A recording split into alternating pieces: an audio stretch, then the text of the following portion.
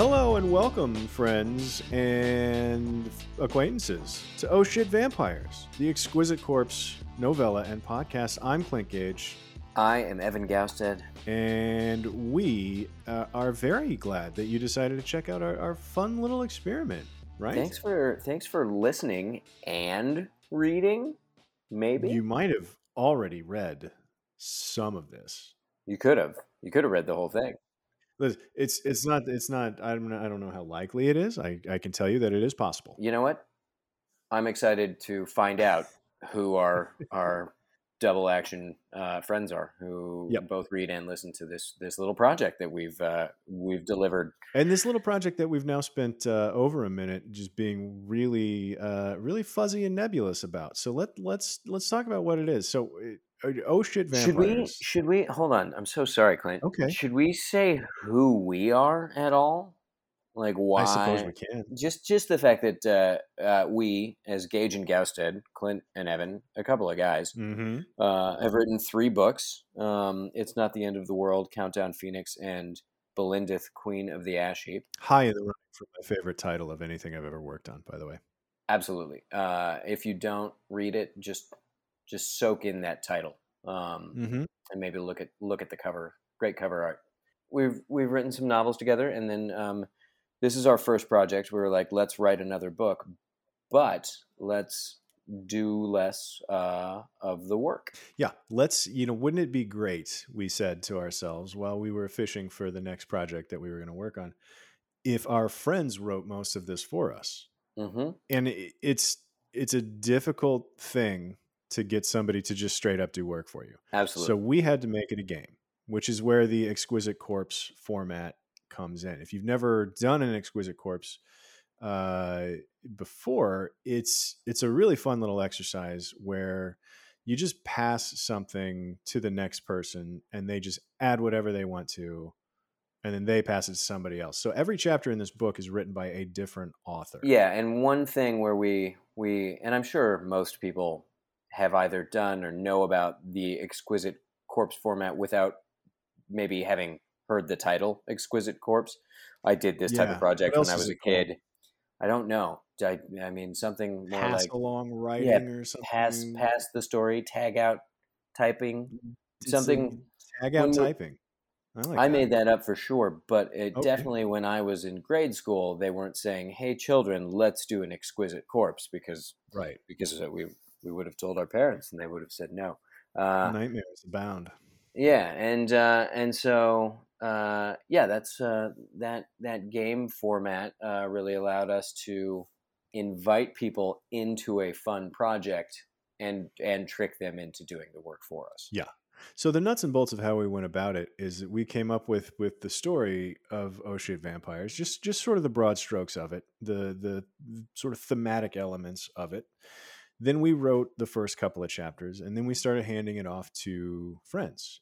All they had to go, we gave them the basics of what the story was, and then they got to read the previous chapter, and then they wrote their chapter, and then they wrote the first sentence that the next writer would get to work with on their or to be stuck with for their chapter. Ultimately, we didn't lay down a ton of rules for people, and it was really fun to see where people, what details people glommed onto and what they thought was important and how they went about, trying to further a story or frankly passing the buck completely. Like it was a really fun game. And everybody had a different take. And I think I'm happy with how we managed to sort of walk the line of staying true to the Exquisite Corpse format, where people don't quite know what's going on as they dive into their chapter, but we gave them a little more information maybe than another version of this project where they get to read the chapter before theirs, and then we have a little,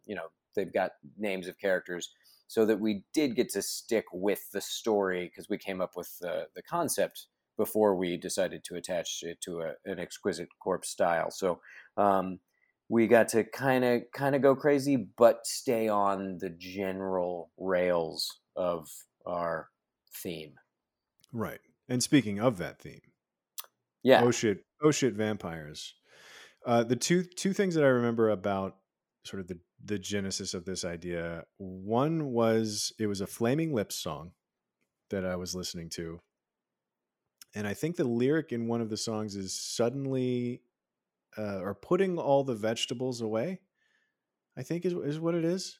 But for some reason in my head, I heard suddenly the vampires, and I was like, "Oh, that was kind of a fun title." And you're like, "No, it's more of a fun title. Oh shit, vampires!" Yep. And I was powerless to do anything about it because you're not wrong.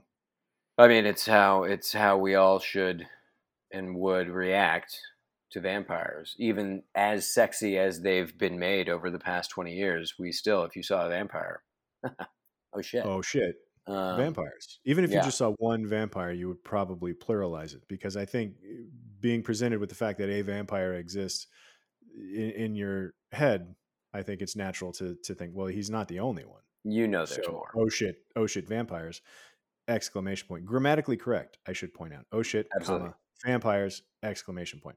Yes. But the more the meaningless side of the origin of oh shit, vampires, but the actual sort of thematic side of it is, we started kicking around this idea back in just the complete dumpster fire that was the back half of 2020. Hmm.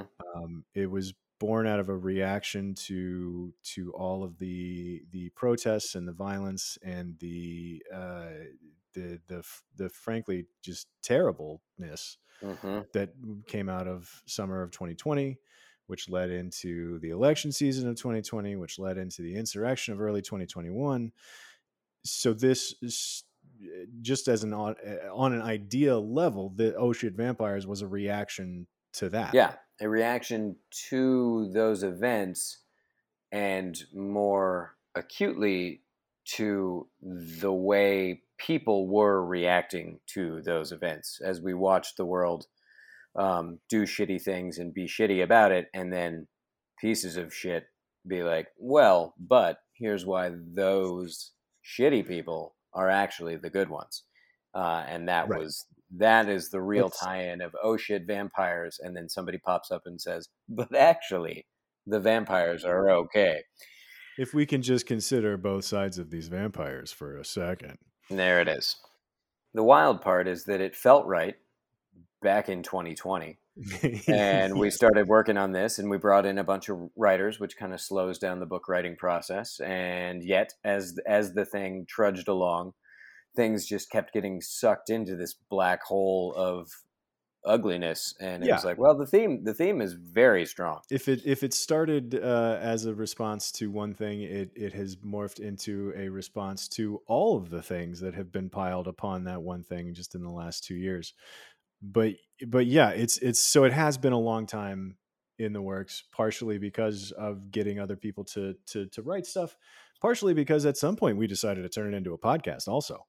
Yeah, not a short The term endeavor. No, had to do the work to do the that. great irony of starting an idea where you're like, let's get our friends to do more work for us, and then like, but also let's do more work than we've ever done for a writing project, and then let's just make it an audio project. So it's been a long time coming, and it's good to be at this stage now, to have it out there in the world, and kind of not be done with it in a negative way, but we're putting a bow on it, which is nice. Yeah, that's right. It's not done. It's the story's not finished being told, but we've reached deliver it to the people stage, which means, Yes. Clint, we can talk about chapters 1 through 4. Let's talk about chapters 1 through 4. So we chapters 1 through 4 are written by us and read by the lovely and talented Eleanor Burkett.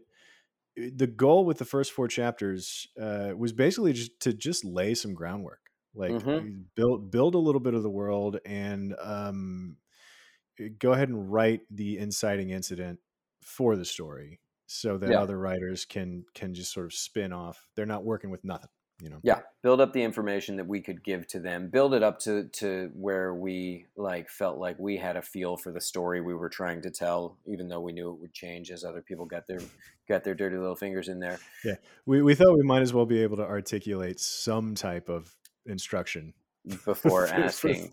our friends Yeah. that are doing the work for us. Right, right, exactly. And we, got to do fun things like, you took the first pass at chapter 1 and you planted it in Ukiah, California, where I currently live. So, a little We did gift you gave.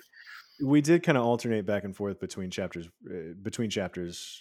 so that Yeah, in the same way that the other writers did. Like I right. wrote 1, you wrote 2, then you left a first line for me to start writing 3. That was the other great joy of writing some of these chapters, is writing a first sentence for Oh, somebody else to take over. yeah.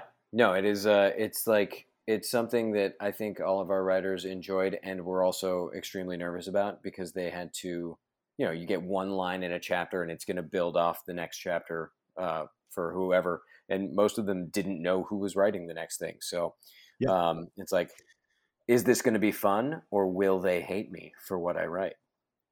Yeah. Which is devious on our part. But Oh yeah. I think that we have made enough sense about this project, and I Hmm. think we could probably just start listening to it. The great thing is when you phrase something as an exquisite corpse novella and podcast, like I don't know that that's ever fully going to make sense to me just as a phrase. It ought to, but at the same time, maybe it shouldn't, and I'm going to be okay with that. So we'll keep checking in throughout the podcast about how much the conceit of the thing is making sense as we talk through it. So every episode, we're going to talk through, with the writer Right. of the chapter. We'll talk to them about the process of writing it, about what their hopes and dreams were for their particular chapter. Then we'll listen to them read their chapter, Hmm. and then we'll chat about it a little bit more before we part ways. And that'll be what every episode of this podcast will be. Yeah. Let's dive in. Let's go. Here's chapters 1 through 4 of Oh Shit Vampires.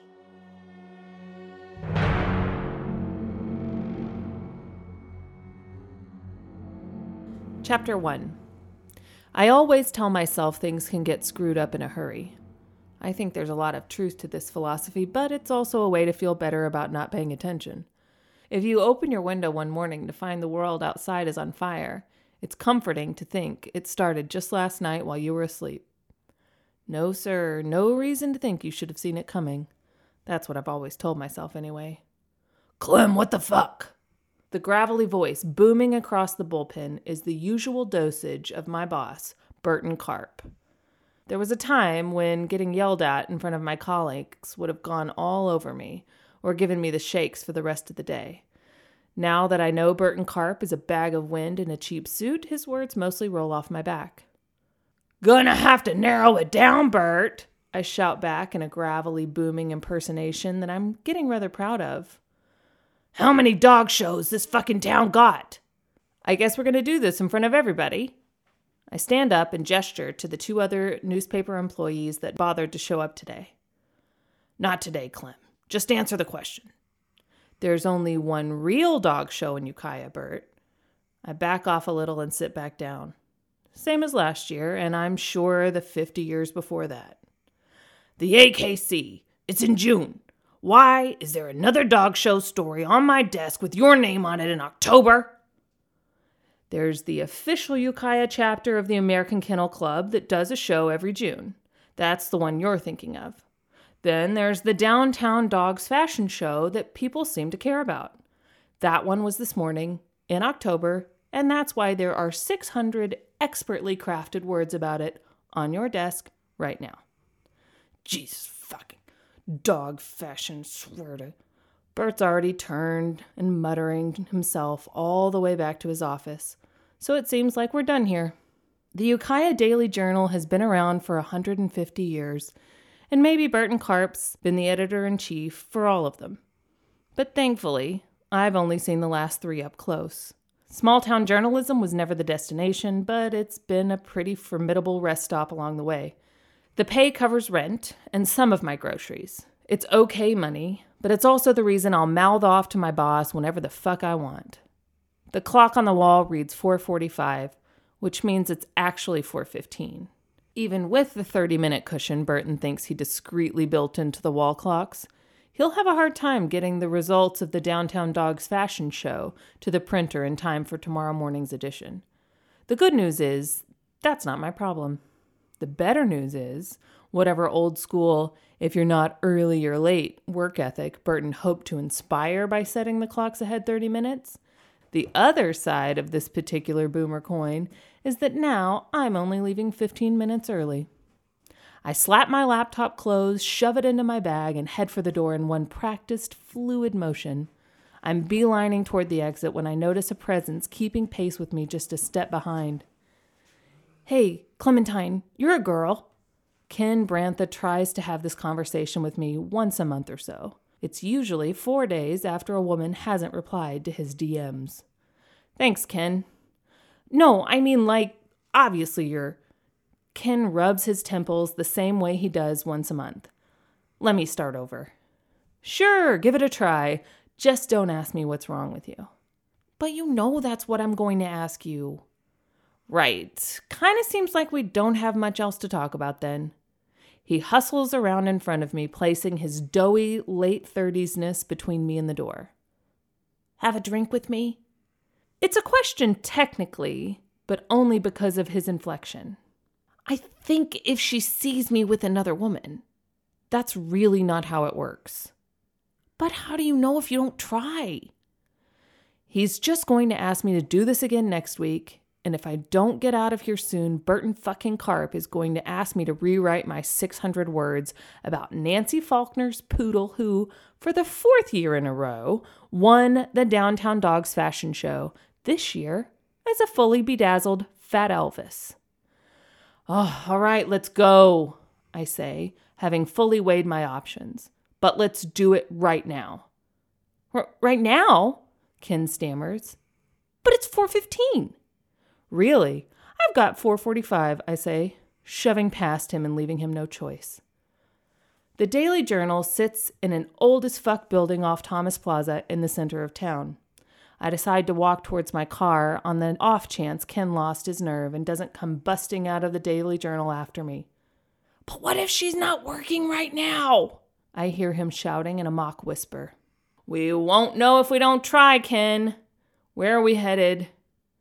"It's just around the corner." "Vocados," Ken pronounces it with a feigned Hispanic accent, completely unaware that the bar and restaurant's name is just a cute and very white abbreviation of avocado. "She's a bartender there or a waitress?" "A bartender." "Great. I feel like a drink, not a meal." "You'll have to give me a sign when you see her. Laugh real loud at all my jokes or something." "How will I tell if you're joking?"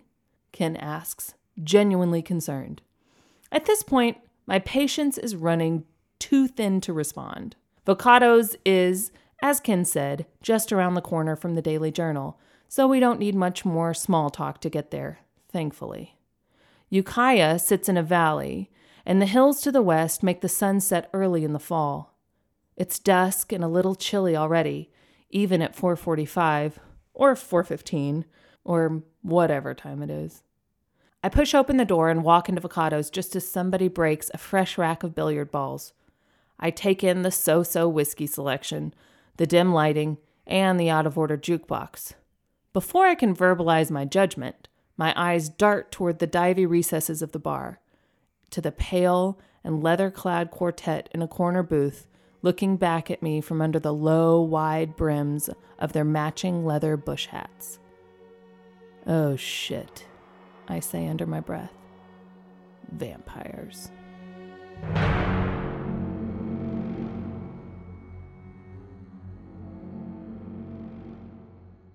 Chapter 2. They're not bothering anyone, not actively at least. Just sitting there drinking out of the cups they brought from home, waiting for someone to say something or give them a sideways glance so they can start a fight. It's early enough in the night that hopefully I won't be here to witness it. Society's walking that weird line between nothing changing and everything being different. To find anything strange or out of place seems somewhat naive, and at the same time, what the fuck is going on? They've always been here. We all grow up knowing they're out there. Vampires have been well documented throughout time, even if the earlier accounts sound a little far-fetched. They wreaked havoc during the early Middle Ages, almost got normalized during the Inquisition, fell pretty far out of favor during the Renaissance, and have since been a low hum of threat across the globe in modern history. The United States had its worst vampire outbreak in the late 1800s, but a particularly warm, sunny spring helped humanity stave off the immortals and get back on track. The vampires didn't disappear since they're immortal, but they never managed another full-scale assault on the country. Most people these days have never felt like it's a real problem. You hear stories, you know of a guy who knew a guy, you don't travel alone at night. After a few generations of things mostly being fine all the time, you just don't think about the tons of people still getting all the blood sucked out of their bodies. Besides, the vampires who get caught murdering people get prosecuted, and the rest of us frankly don't have many run-ins with our undead neighbors because the sun literally sets them on fire. I'll get a table, you get drinks, okay? I don't want to be here, and Ken does, so I'll make damn sure he pays, even if he gets me a terrible drink.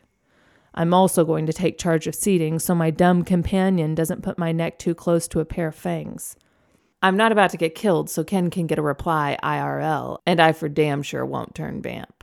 It happens occasionally, so I'm told. Once you get bitten, if they don't drain you completely, a vampire can offer you a drink of their blood to complete the transaction. That's what does the turning. When you choose to drink disgusting poison blood. Some people take the drink out of fear of death.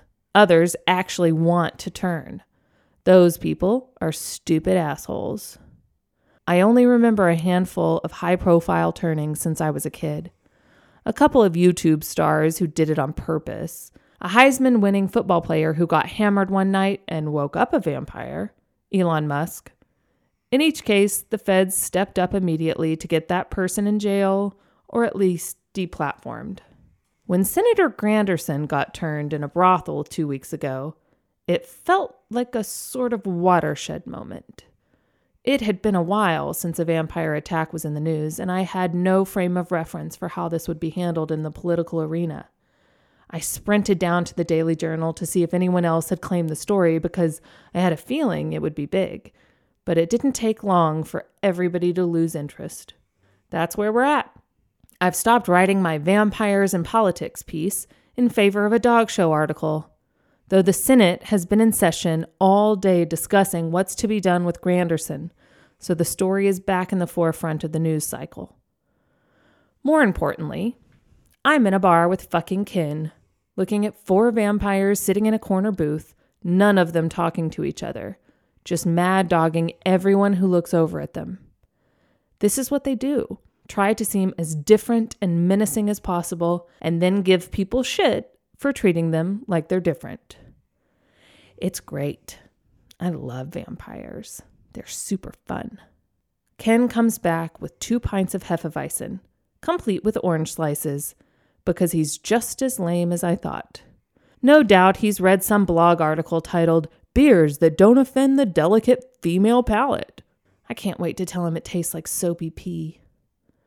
"Got us a couple hefts," he says, with an unearned smile. I take a gulp, launching into my line almost before I've swallowed. Tastes like a mix of soap and piss. I'm a little meaner to Ken than I need to be. I don't really want to be at a bar with him, and the vampires have me on edge, making a mental note to apologize tomorrow. The sudden burst of laughter makes me spit up part of my pint of soapy piss. "What the fuck, Ken?" "That was the sign," he whispers to me. "Right? For when I see her, I'm laughing at you?" Jesus, yeah, okay. Just keep it down. There's a table of vampires over there. Really? Ken's head swivels like a kid in a candy store, and I stare a hole through the foam at the top of my shitty beer. "Oh, they're just living their lives, same as we are." "Sure," I reply, in my lowest possible voice, right up until we're not living our lives anymore because they bite our throats out. "Come on, Clementine, not all vampires are bad." I start to shout at this both-sidesing moron, but I'm choking on gross beer again. "I'm serious," he continues defensively.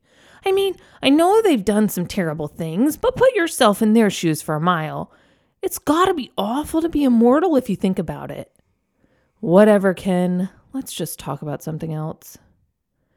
Instead of taking me up on that perfectly normal offer, Ken laughs like a maniac again, causing even more soapy piss to gurgle up the back of my throat and into the depths of my nose. For somebody who hates this beer, I sure am sprinting towards the bottom of the glass, looking for a way out of here. Okay, Ken, that's enough laughing. Which one is she? Mariana. She's over there now, Ken says, swiveling over his right shoulder again and pointing towards the corner booth. I follow the path of Ken's very rudely extended index finger, letting my eyes drift towards the evening's most dangerous corner of avocados. There's a cute girl in her mid-20s, way out of Ken's league, being professional as shit under the circumstances, pleasantly and patiently checking on the clientele in the corner booth.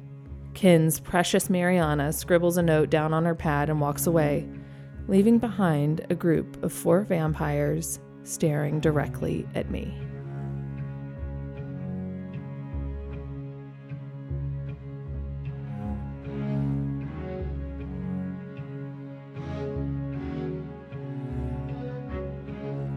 Chapter 3. The TVs above the bar are rocking CNN, which means someone asked for an update on the vampire senator thing. I know it wasn't the vampires because they'd never be so bold as to make the first move.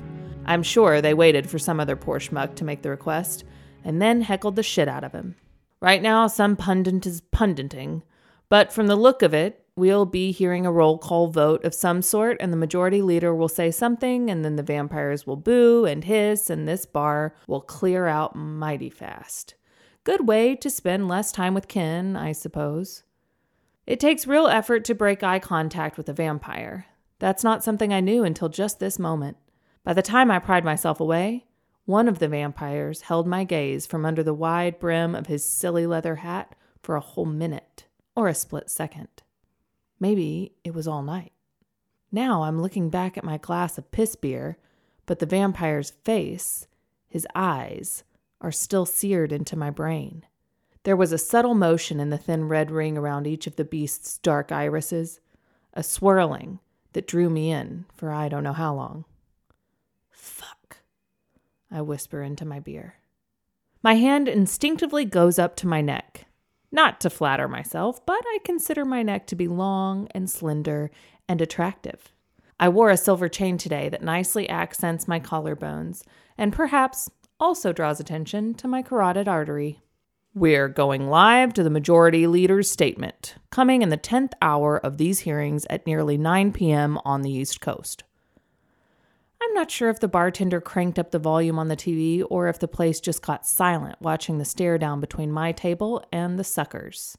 Either way, I've never been so happy to hear Don Lemon. Mr. President, Senate colleagues, my fellow Americans, thank you for your patience as we've investigated what will undoubtedly be a historic, precedent-setting decision. You've heard many representatives from both sides of the aisle draw comparisons of this event to proceedings from our country's past. I understand that inclination, but this feels wholly different, and I believe must be treated as such. Listening to Senator Kemp go on in this procedural tone is expected and still stupefying. Even as the 9-term senator from Louisiana talks about the fact that a vampire was sitting about 4 chairs away, he manages the exact same cadence as when he talks about tax cuts and defense spending. I hate Senator Kemp. The rest of this bar is paying close attention as well. I wonder how many of these people only recently became rabid CNNers in the wake of the senator's turning. Sensationalism sells, and that's why we're all fucked. So if I were to propose... Shut up, Ken. Sorry, I just want to hear this, so shut up. Like I said, I'll be nice to Ken at work tomorrow, but not a moment more. The fears voiced in this chamber today are real and understandable. I remind my colleagues that we are not a nation where fear dictates policy. We are governed by laws, not by men, and certainly not by men who listen to fear, or women who are afraid. I fucking hate Kemp so much. In our adherence to the laws laid out so prophetically by our founders, we can all agree that no one is guilty of a crime they have not committed. That would set a dangerous precedent.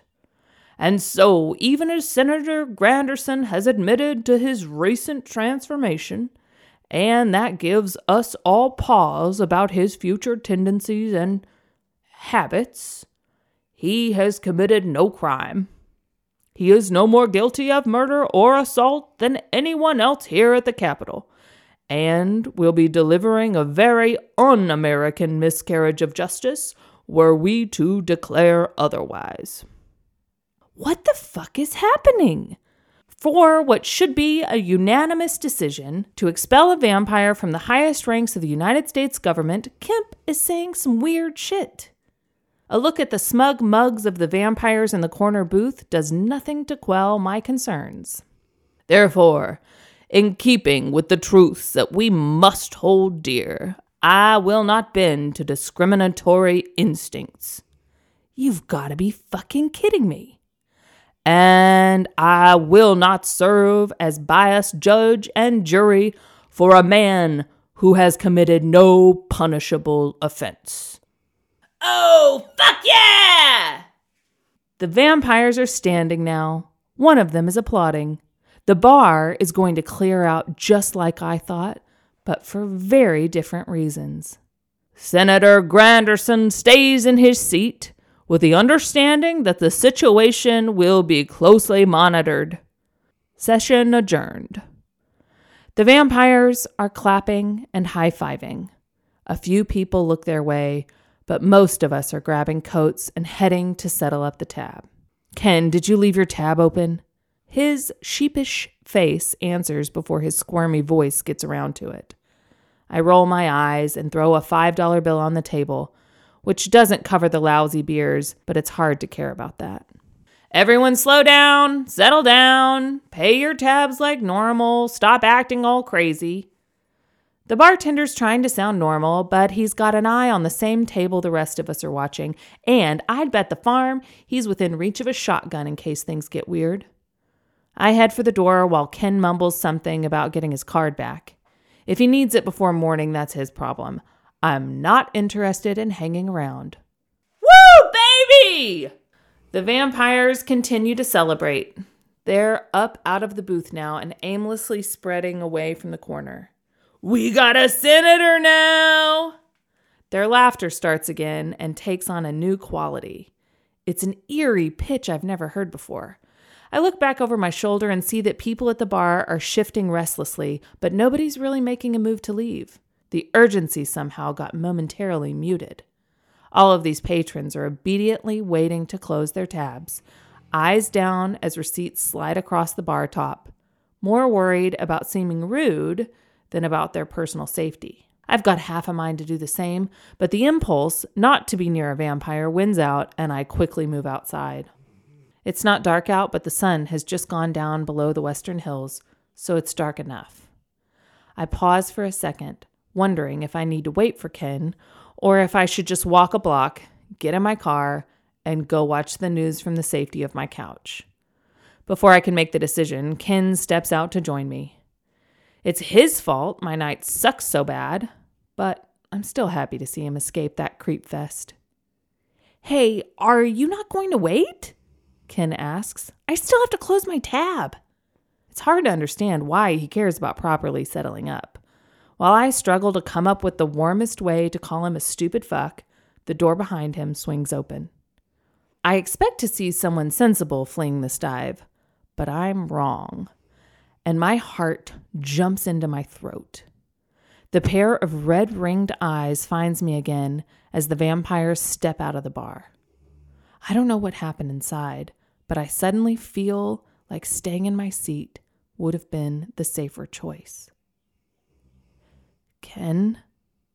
My voice is just above a whisper, but Ken still hears me, looking away from the creatures behind him and meeting my gaze. I stand there, a few feet from the door, still as a statue, as the red-eyed vampire rips Ken's throat out.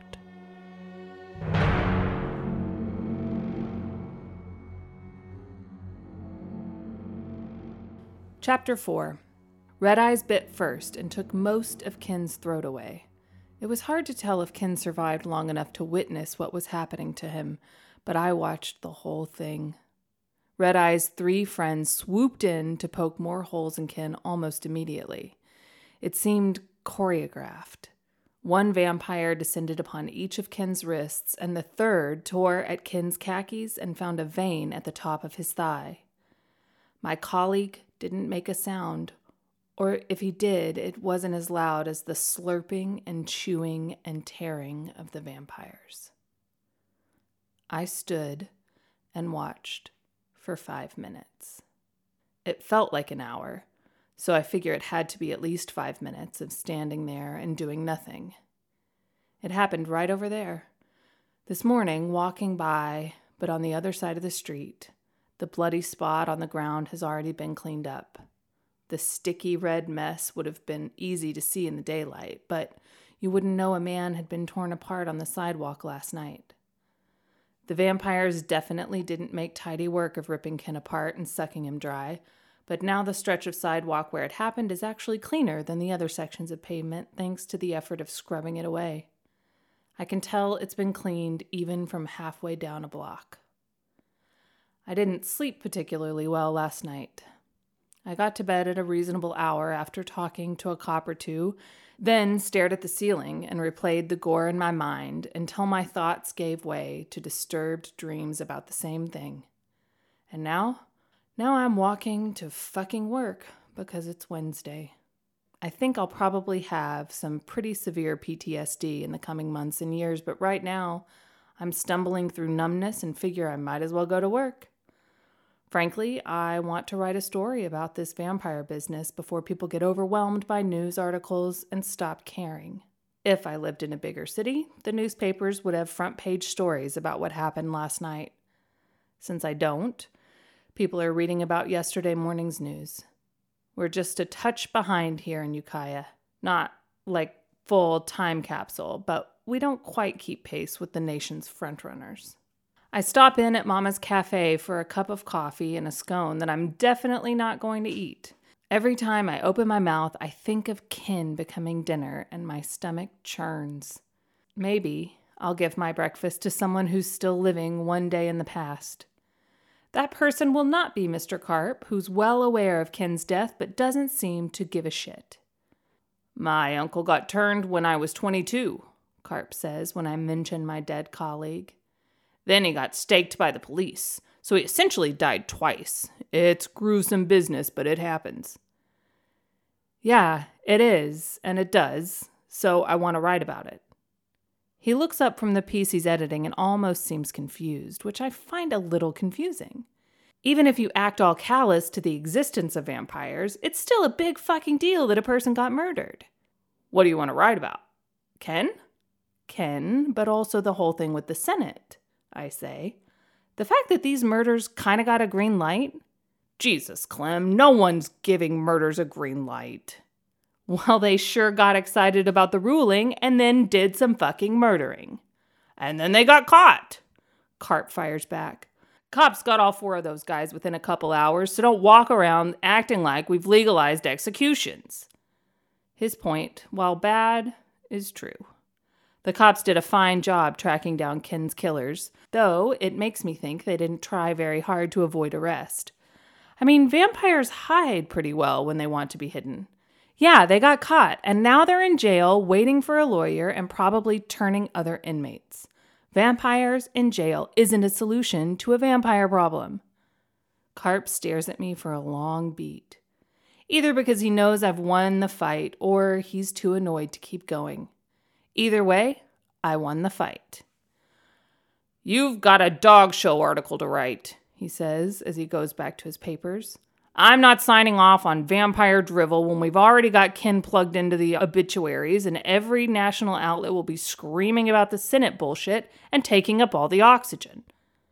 Small town newspapers are great, unless they're run by jerks, in which case they're terrible.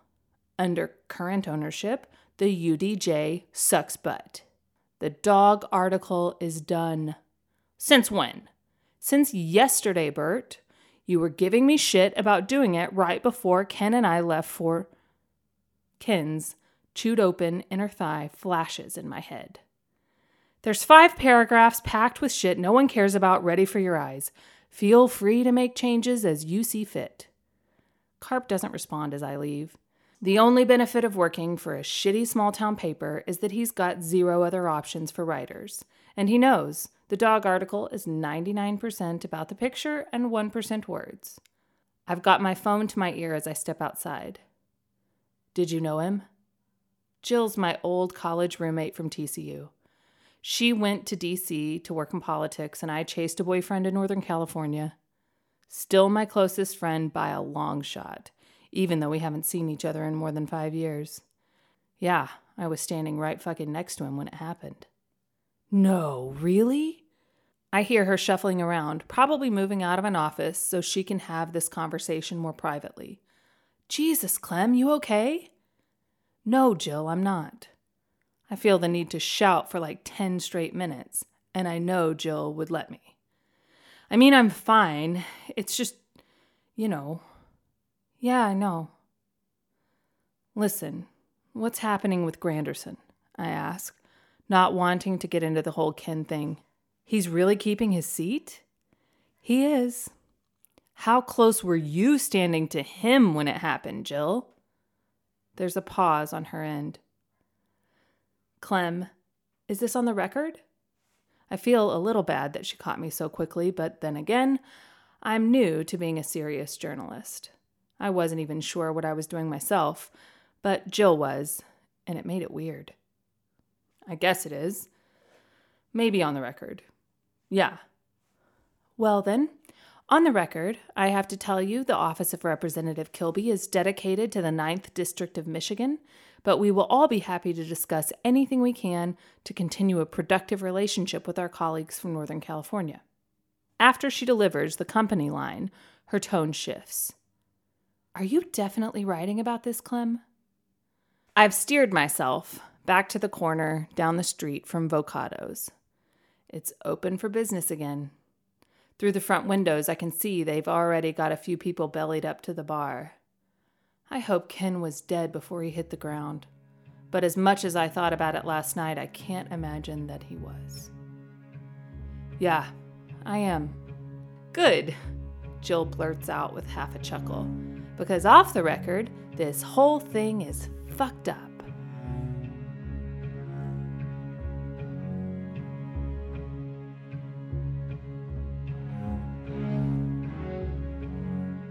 And that is chapters 1 through 4 of Oh Shit Vampires. Sorry that it got so gory in there. We forgot to give any sort of warning.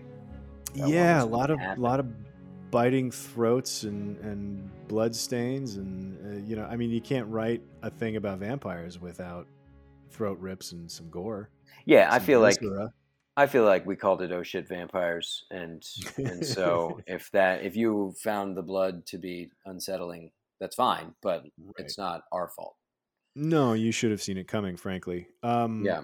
So yeah, I mean, that was again the goal with chapter. We set up Clem, our main character, small town journalist, wants to do something important, and meaningful, impactful, and then setting up some of the world around her, and trying to set up our protagonist as like, hey, this problem seems fairly obvious to me, and then watching other people, even if they aren't like actively disagreeing and on the other side of it, just dancing around like with her boss, and people just kind of not caring as much as perhaps we all should.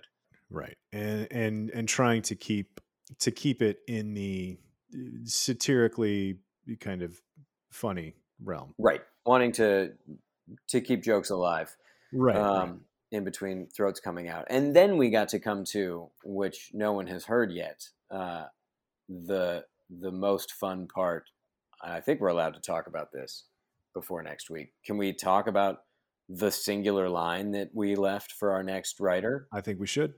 Because we wrapped it all up. We sort of set Clem with a little bit of a path.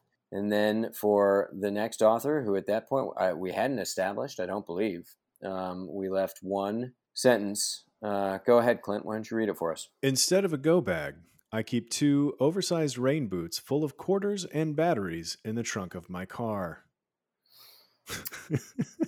Which still makes me giggle. And then we just shipped it off. It off to the author that will be sitting with us, and you can all listen to next week. Yes, our dear old friend and colleague Michael Truly was kind enough to be the first one to write a new chapter and the first one to join us here on the podcast. We'll talk to him about what he thought about a go bag full of rain boots and quarters and batteries.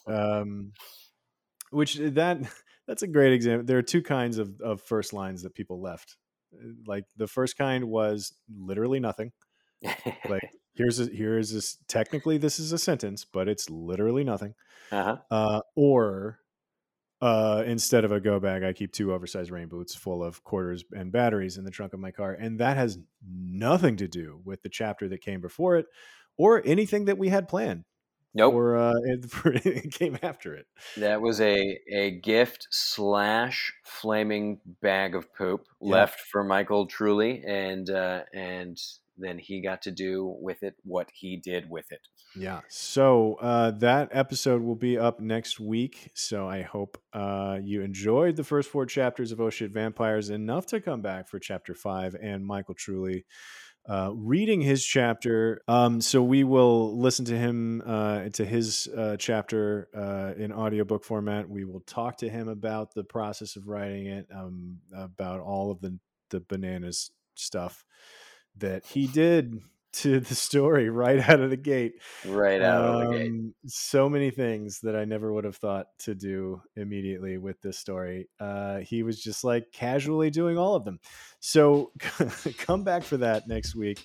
Come back for more Oh Shit Vampires, the Exquisite Corpse novella and podcast.